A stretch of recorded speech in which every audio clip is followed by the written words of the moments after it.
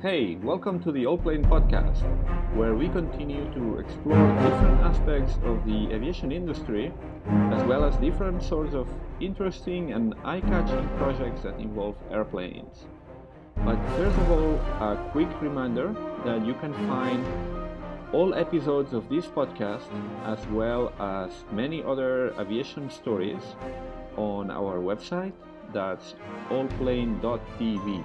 ALLPLANE.TV. Today's guest is a Siberian mathematician. She is engaged in a truly amazing project.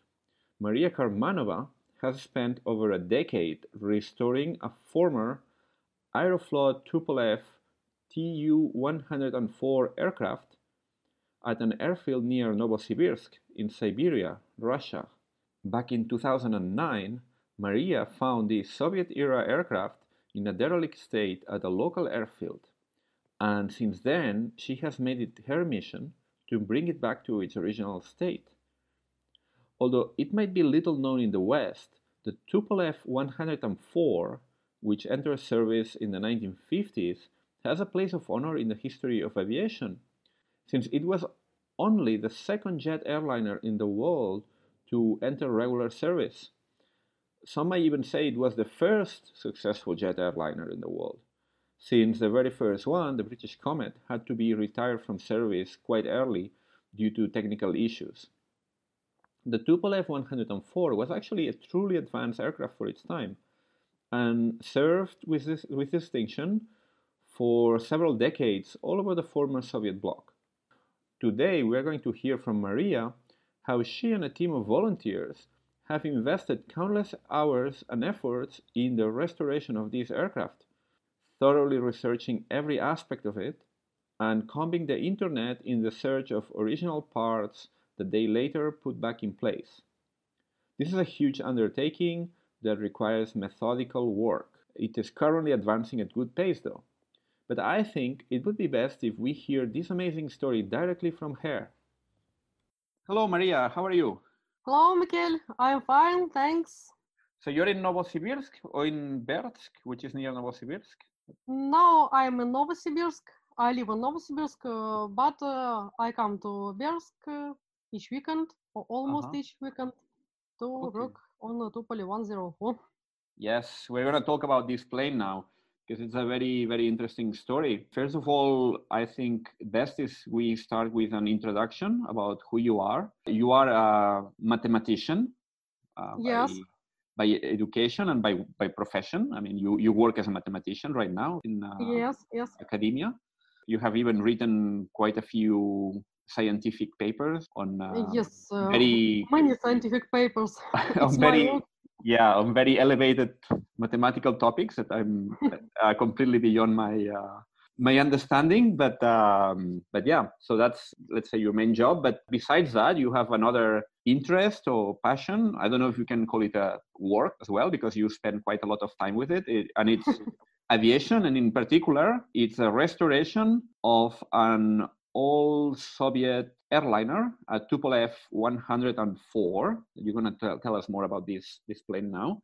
Novosibirsk, just for the audience, it's main city in Siberia, in Russia. And it's how many miles from Moscow? It's quite far away. Novosibirsk is about 2,800 kilometers from Moscow. And Bersk is relatively near Novosibirsk. It's only about 40 kilometers from Novosibirsk. You are, just to give an idea of the distances in Russia, you are 4 time zones away from Moscow, and you are just in the middle of Siberia. So, and in the middle of Russia. In the middle of Russia, true. So, yeah, Novosibirsk is a big city. It used to be, it is a big scientific city, right? So you have lots of universities. It's as well an aviation hub. There's S7 Airlines have a hub there. Yes. Yeah.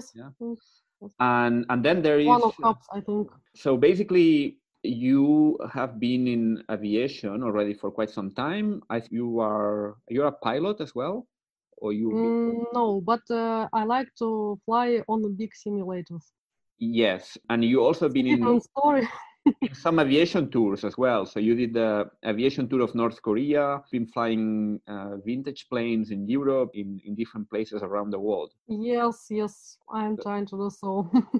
There are several unusual aviation tours that do not look like each other, but each of them is remarkable in some sense for me.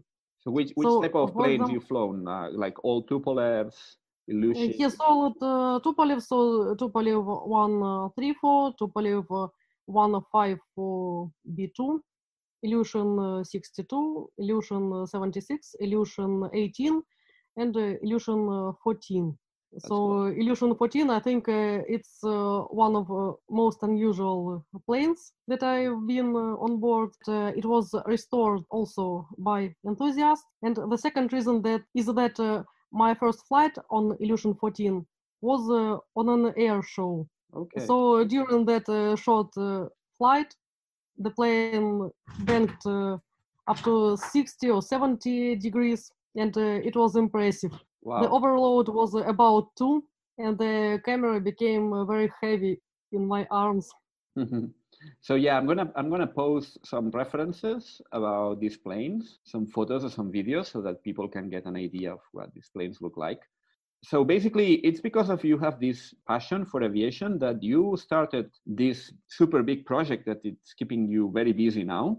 It's the restoration of a Tupolev 104.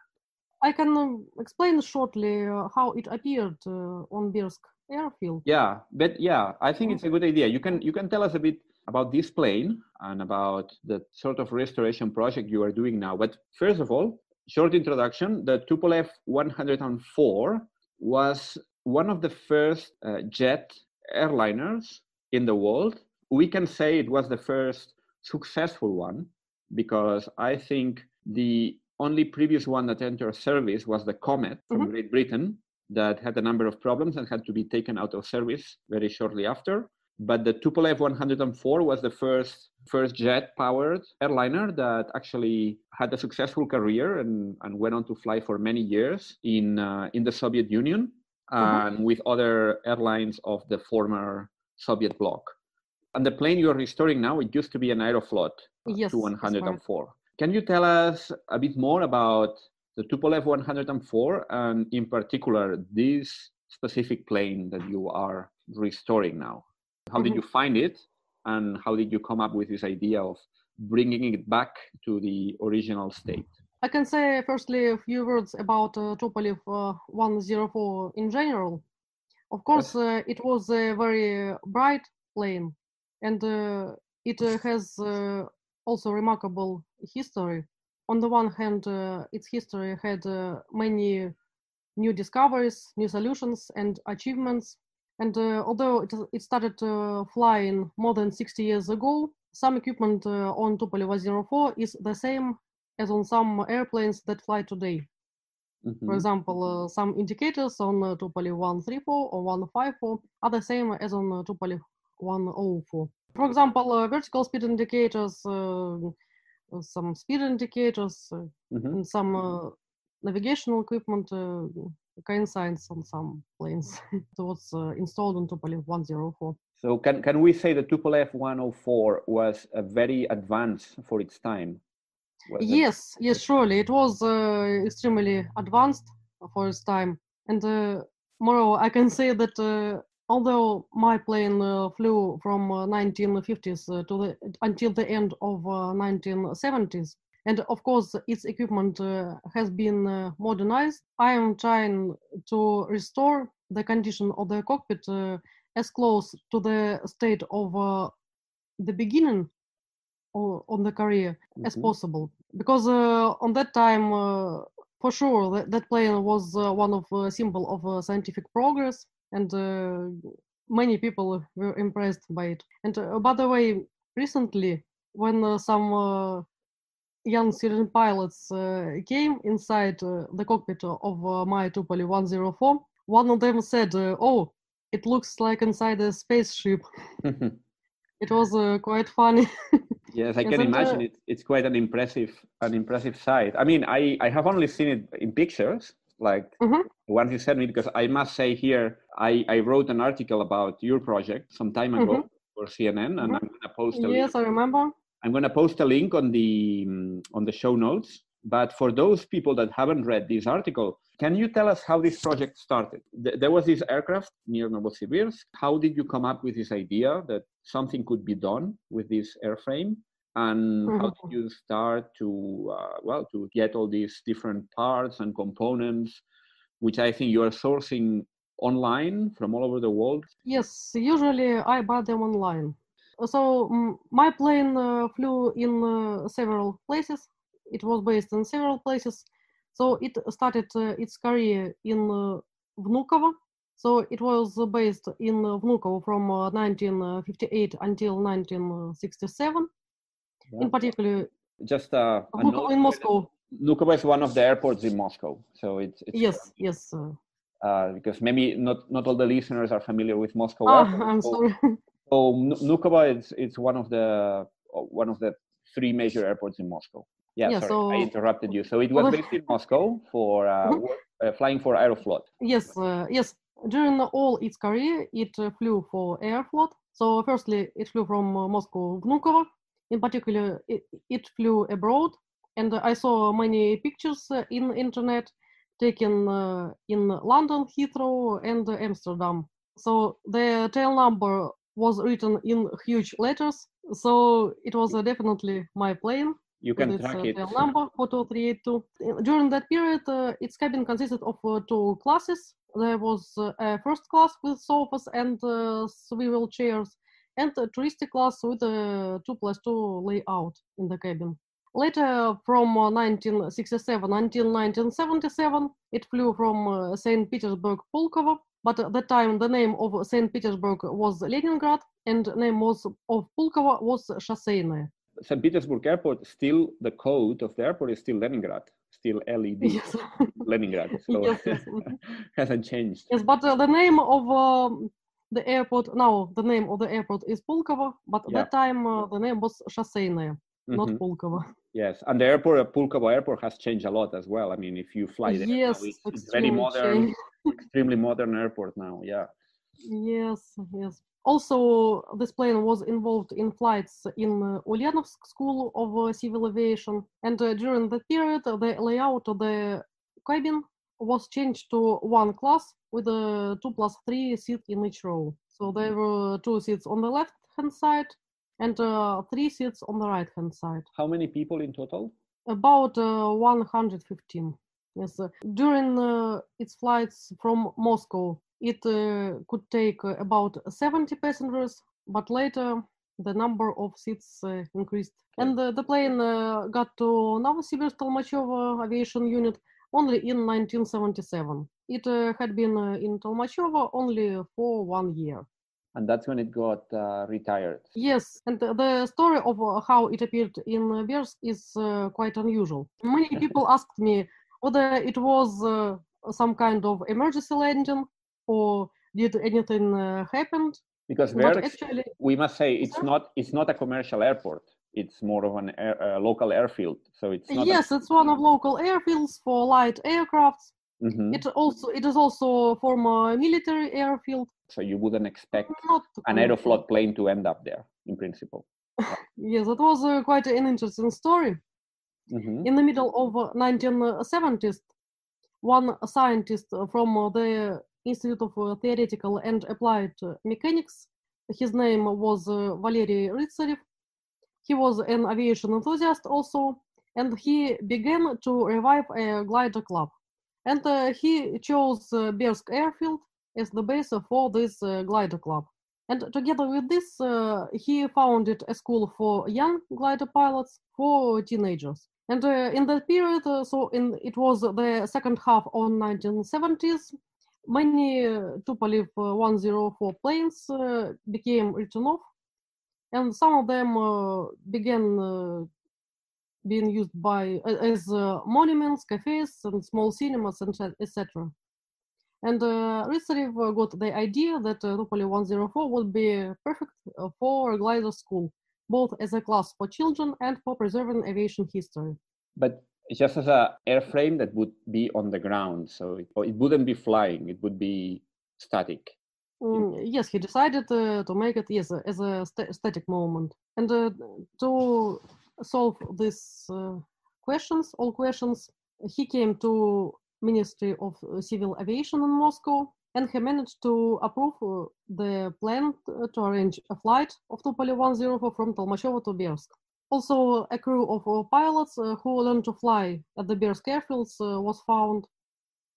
So since Bersk airfield was an airfield also for student pilots, it was not a very hard task, I think. And before the flight from Tolmachevo to Bersk on Tupolev 104, this crew flew around this airfield on a light aircraft just to decide how to approach. Also, the soil on the runway was measured with a hardness tester, and then on the morning of 27th of June 1978, our Tupolev 104 flew from Tolmachevo to Bersk. The flight took about 8 minutes. 8 minutes, huh? Less than 8 minutes, yes. Yeah, they're very close by. The aircraft then, it was the last flight, so it stayed there. Yes, it was the last flight of the aircraft. It was also last flight of the crew of the aircraft. Okay. So after the flight, they also became retired. Because the Aeroflot, when Aeroflot replaced the Tu-104s, the replacement, I guess, was the Tu-134. I think it depended on routes. On some longer routes, it was replaced by a Tupolev 154. Mm-hmm. On some by Tupolev 134 on short ones. On the base of Tupolev 104, Tupolev created Tupolev 124. It was a small copy of Tupolev 104. If I remember correctly, it was quite smaller than Tupolev 104. And then on the base on Tupolev 124, they created Tupolev 134 aircraft. Of which so I guess that most of airframe is the same as on Tupolev 124, but of course there are some essential differences. Still some 134s flying? Yes, surely. Yes, I remember I tracked some of them. A few years ago, I also did an article on the vintage planes, the planes that are now approaching the end of operational life. And I remember there were still some 134s active. I think some in North Korea. In Russia, there were still some, but very few. But I think they were not in normal service. At that time, I'm talking about maybe a few years ago. In some other countries, there were still some, but very, very few that are taking passengers. But yes, anyway, in Russia, there are few Tupolev 134. Mm-hmm. Even there are some planes, Tupolev 134A with glass nose. Mm-hmm. And last year, by the way, one aviation tour was organized on Tupolev 134A of company Cosmos. So you have a glass nose, so you can see the terrain under. You can see what's under the plane from the the glass. That's cool. It's a bit like a Second World War bomber sort of kind of navigator. So basically, there at Bersk, there was this glider club. What happened between this 1978 and then the moment, I don't know which year was that, when you found this plane and decided to restore it? Yes, so for the first time, that plane had been a class for young glider pilots. Also, I heard that it also was used as a cafe for young glider pilots. But unfortunately, in 1990s, there were hard times for the whole country, and probably there were no flights on glider club, so probably there were no glider club at all. And Tupolev 104 was also unlucky at that time, so the cockpit was almost completely destroyed, and equipment was stolen or broken, and no seats were left in the cabin. And I can estimate that only about 5% of all cockpit equipment survived that time. Only 5%? Wow. I think, yes, only few indicators.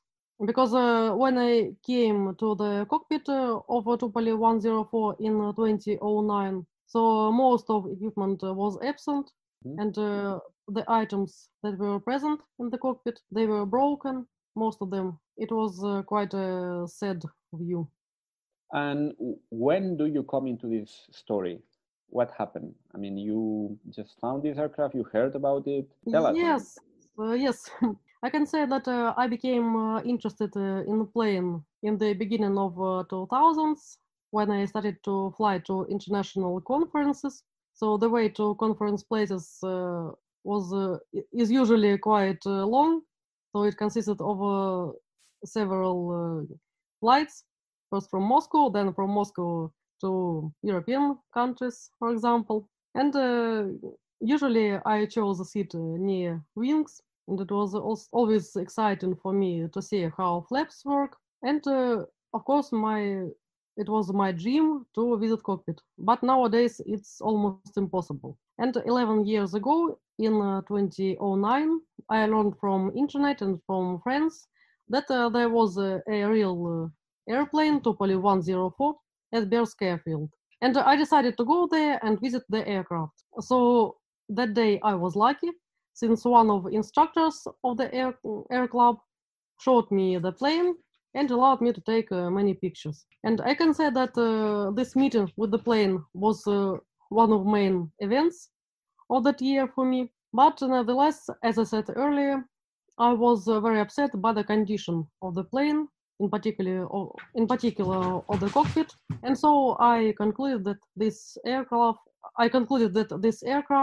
deserved to be in much better state than the one he was in, and I decided to restore it as good as possible. So what did you do? I mean, there is this plane there. It was not your plane, or you didn't know who the owner was, I guess. Yes, so what were your next steps? So you said, well, I want to bring this plane back to the original state. Of course, it's my dream to get this plane back to the original state, and I'm doing the best I could in this direction.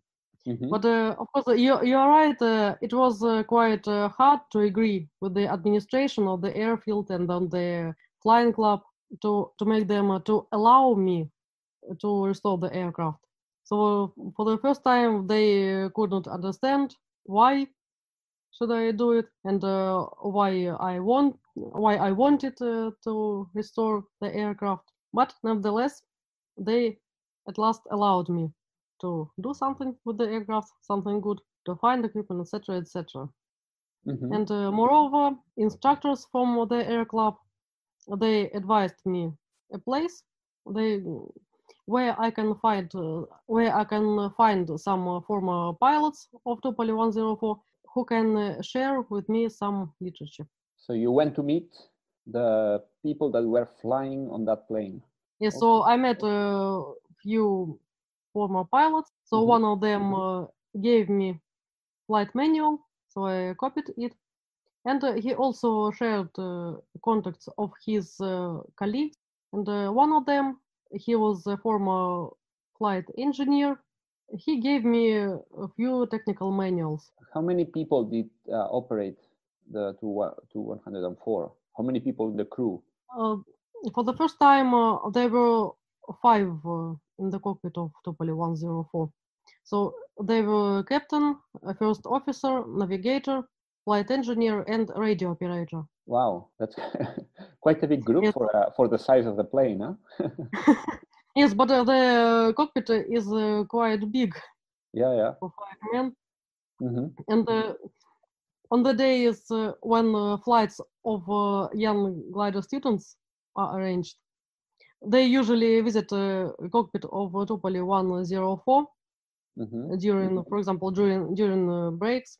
And I can say that there are about 15 people at the same moment in the cockpit because they are too much excited. They cannot wait.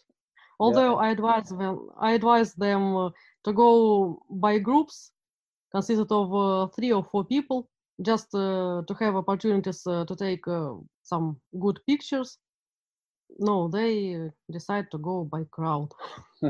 When were you able to get hands-on your work, your restoration work? What happened next? So Mhm. you had got this information, this manual, so you were starting to get an idea of what the plane looked like. Yes, so firstly, I studied information from manuals. I started from studying how panels, started with studying of structure of panels, of pilots, of navigator. But although I had some technical manuals with a description of these panels, the main difficulty was that these manuals were written in 1950s, but the plane had been modernized, and of course it didn't coincide completely So with the scheme that was in the books.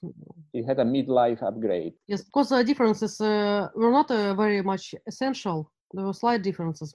But nonetheless, I had to think what equipment I should find. It was clear from the technical manual about most part of equipment, but there were moments that I had to think about. Your goal is to restore it to the original 1950s configuration. Yes, I tried to bring it to 1950s state as close as possible. Of course, I doubt that I'll manage to bring it completely to the state of 1950s, but maybe to the beginning. I'll bring it to the state of beginning of 1960s. I think it's also it would be also not bad.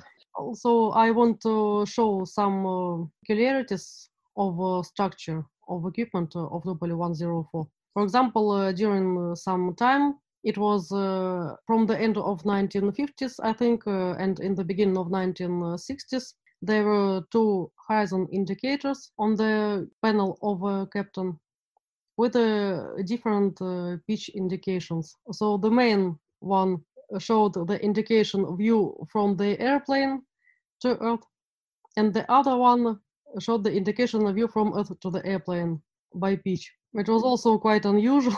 Can we say that most of your work is focused on the cockpit now, but you are also looking at other parts of the aircraft? So Yes, you also put in I'm. some seats there, right? Yes, Yeah. yes. I also want to restore its cabin. Of course, but the main part of my attention is focused on cockpit And the equipment. instruments. Oh, Yes, and the instrument. Yes. By the way, one of our enthusiasts is now making a power supply, so we want the equipment get it back to life. And I think it would be very interesting to see how it works. Yes, that So indeed. it's the nearest, is one of nearest goals to bring the equipment to life. But also we are working on cabin. So 3 years ago, I found 10 original seats from this aircraft. Also, one of my colleagues sent me two seats of 1950s era from Moscow. Here, all the seats were restored because their state was not very good. And now they are installed in the first part of the cabin. We're gonna speak now about how you get all these different pieces from different parts of the of the country and of the world. But first of all, one question: when you said you're gonna bring back all these instruments, are they going to work because you connect them to some electrical current? We are going to connect them, but it's too early to talk about it. Okay, The so supply I is suggest passing test now. I suggest we go back to 2009, I think, when you got started. So you had these conversations with the administration of the club, where the airplane is located. You managed to locate the crew that gave you some manuals and some basic information so that you can get a blueprint of what needs to be done. So when you, let's say, you start to work on the plane, what happened and how did this happen?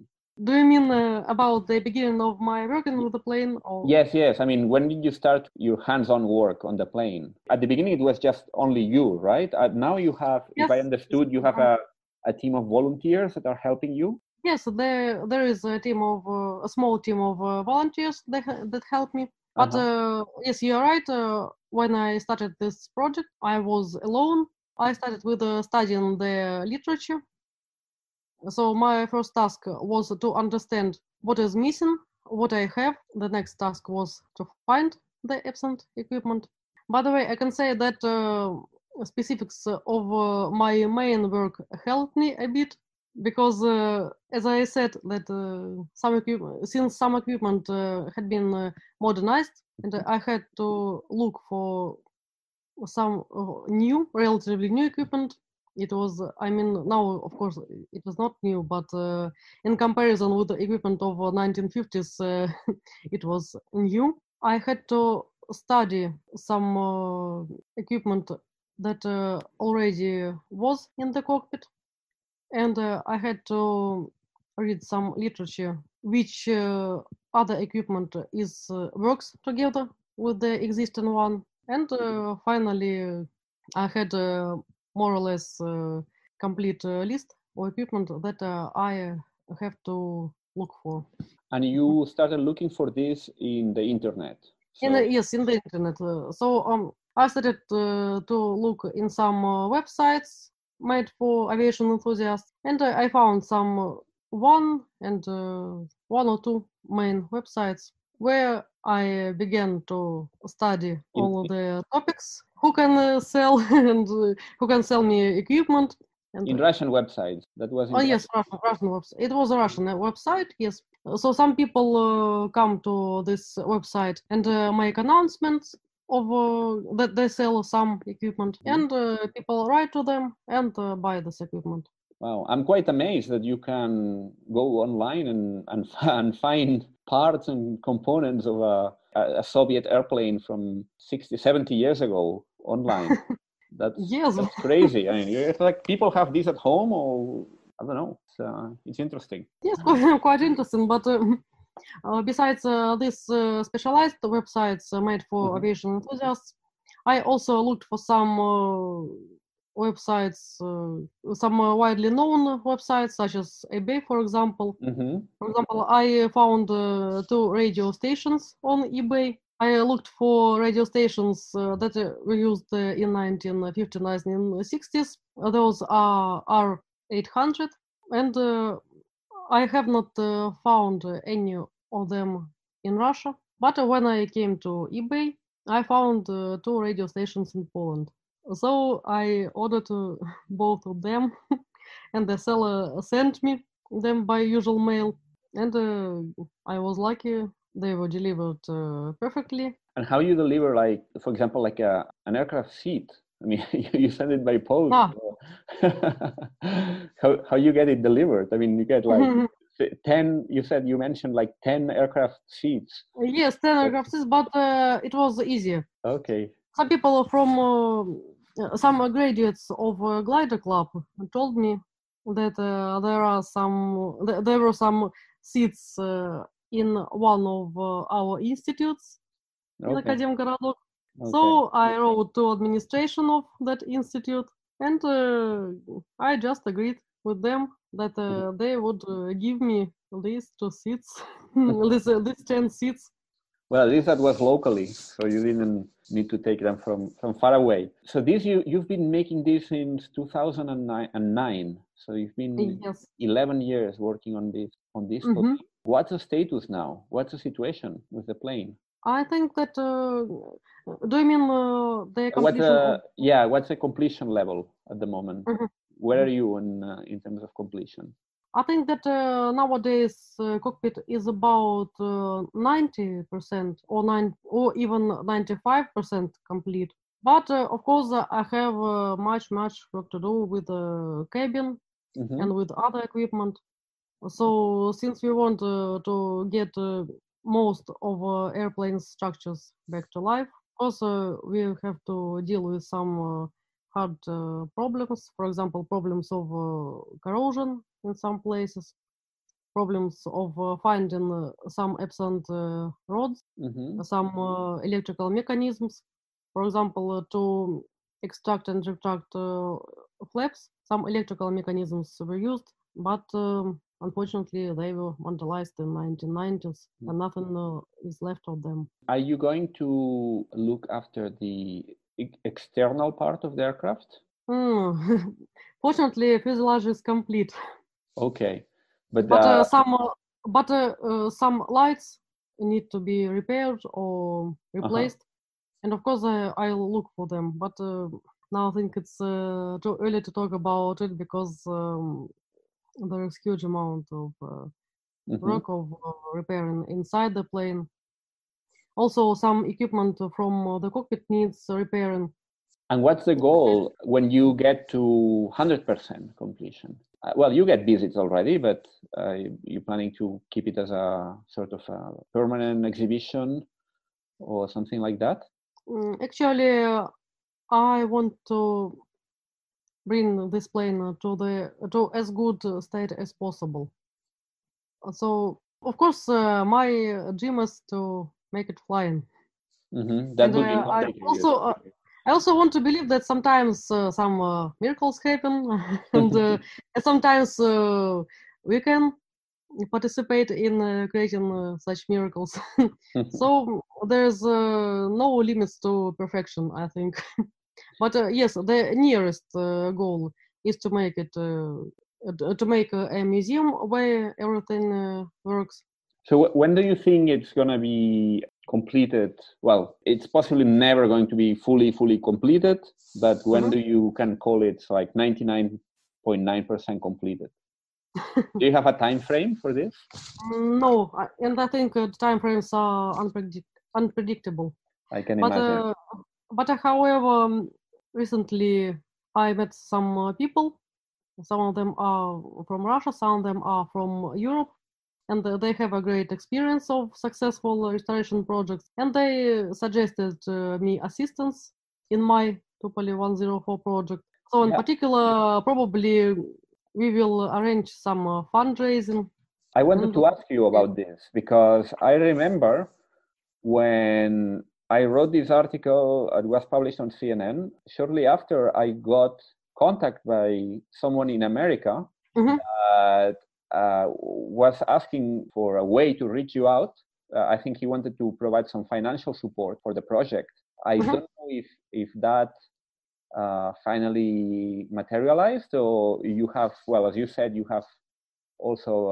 but we are also working on it.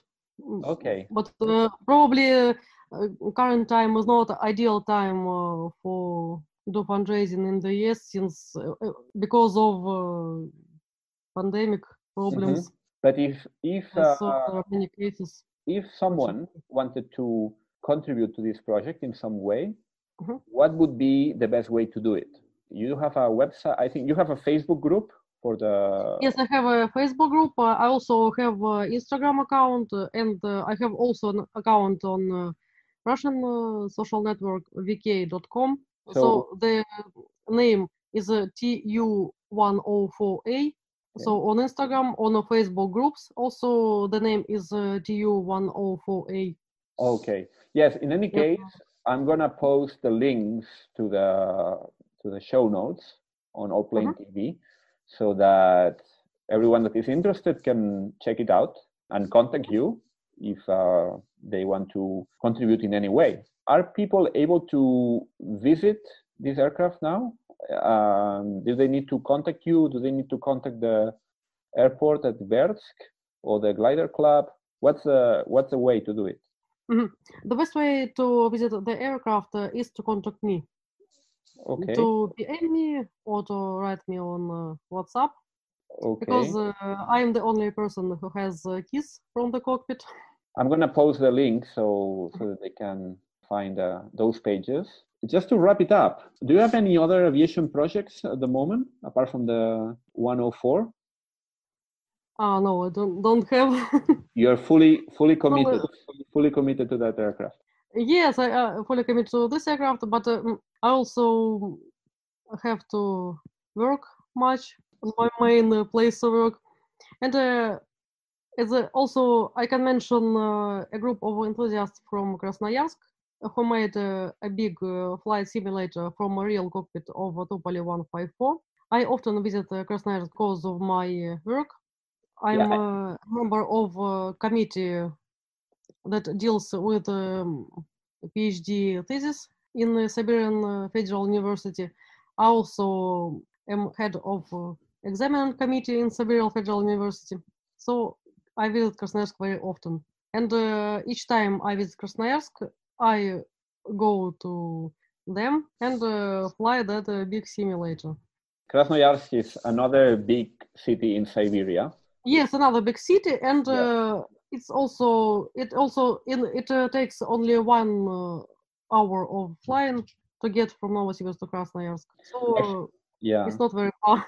Actually, I must say that Krasnoyarsk was mentioned in a previous episode of this podcast because we had here on the podcast a conversation with guys from the Allplane route, which are some American guys that are planning to run an air route flying from Alaska, actually from Montana, and then via Alaska to Siberia and all the way to Krasnoyarsk with some vintage planes. So I'm going to post a link as well on the notes so that people can check this podcast. It's the Allplane route. And that's a celebration, a commemoration of the air corridor that was during the war between Alaska and the Soviet Union, bringing planes from America to Europe for the war. And Krasnoyarsk was a city that was at one end of that route. So yeah, an interesting city. And one where actually people can also see a vintage plane. I think it's a former C-47, also from that time. From the time, I think right after the war. It's a plane that was that crash landed in the north of Russia, in the Arctic. I saw it. Yes, I wrote an article for CNN about this because I think a couple of years ago, they recovered this plane, they salvaged it, and there was a whole expedition to recover this plane. And they brought it actually by boat through the river all the way to Krasnoyarsk. And I think now it's at the museum there. So I'm going to post as well a link to that story so that people can check it out, because there seems that Siberia is a very rich area for aviation stories. Yes, I agree. You need to move by plane, right? So the distances are so large. Everyone is a bit of an aviator.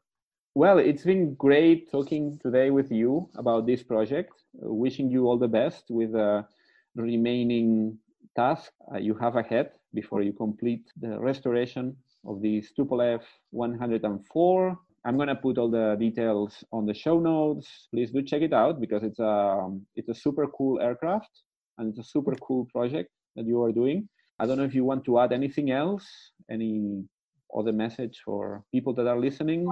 May I add something about the restoration of cockpit? Of course. Yes. Okay, so as I said that some equipment is the same as on aircrafts that fly nowadays, but most of equipment is very specific, and many systems, for example, landing system, it consists of several parts. So there are indicators, receivers, some remote controls, and all the parts I bought in different places. So even both indicators, one I bought in one place, one in another. This situation happened with almost all systems of Tupolev 104. And are you now looking for a specific part now? You can use this platform. I'm looking for specialists. Now I'm looking for specialists that deals with some specific parts. It was a surprise for me that Tupolev 104 could be guided by sun, moon, and stars. So it had astronomical navigational equipment. Of course, it's extremely rare nowadays. And only last year, in the November of 2019, I found astronomical chronometer, and in this June, I found a sextant that worked together with this astronomical chronometer. The seller sent it me from Latvia. Like all ships Yeah, they Yes. navigate by the stars. Yes. Interesting. Moreover, there were two different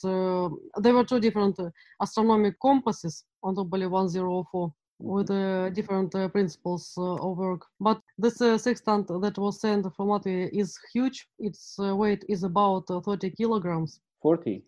30. Wow. 30, but it's very heavy. Mm-hmm. But since there are lots of lenses, lots of glass in it, most of it needs repairing. So now I'm looking for specialists who can help me with the repair and maybe with producing some new parts, maybe with repairing the existing parts. It's quite well. a big If any specialist is listening, well, contact Maria. You can then discuss this part of the project. Very good. So thank you so much, Maria. It's been great speaking with you. Thanks. Learning about the project, and keep me updated when the plane is got some significant milestones and we can post it on Allplane TV as well. Oh, thanks a lot. Surely. I'll let you know as soon as I have some progress. Okay, great. Thank you so much. And thank you also. And one more thing before you go. Remember, you can subscribe to the Allplane Podcast on Apple Podcasts, on Spotify, on Google Podcasts, Stitcher, and many other platforms. If you like this podcast, please do not hesitate to give it a good rating or to recommend it to a friend. See you soon!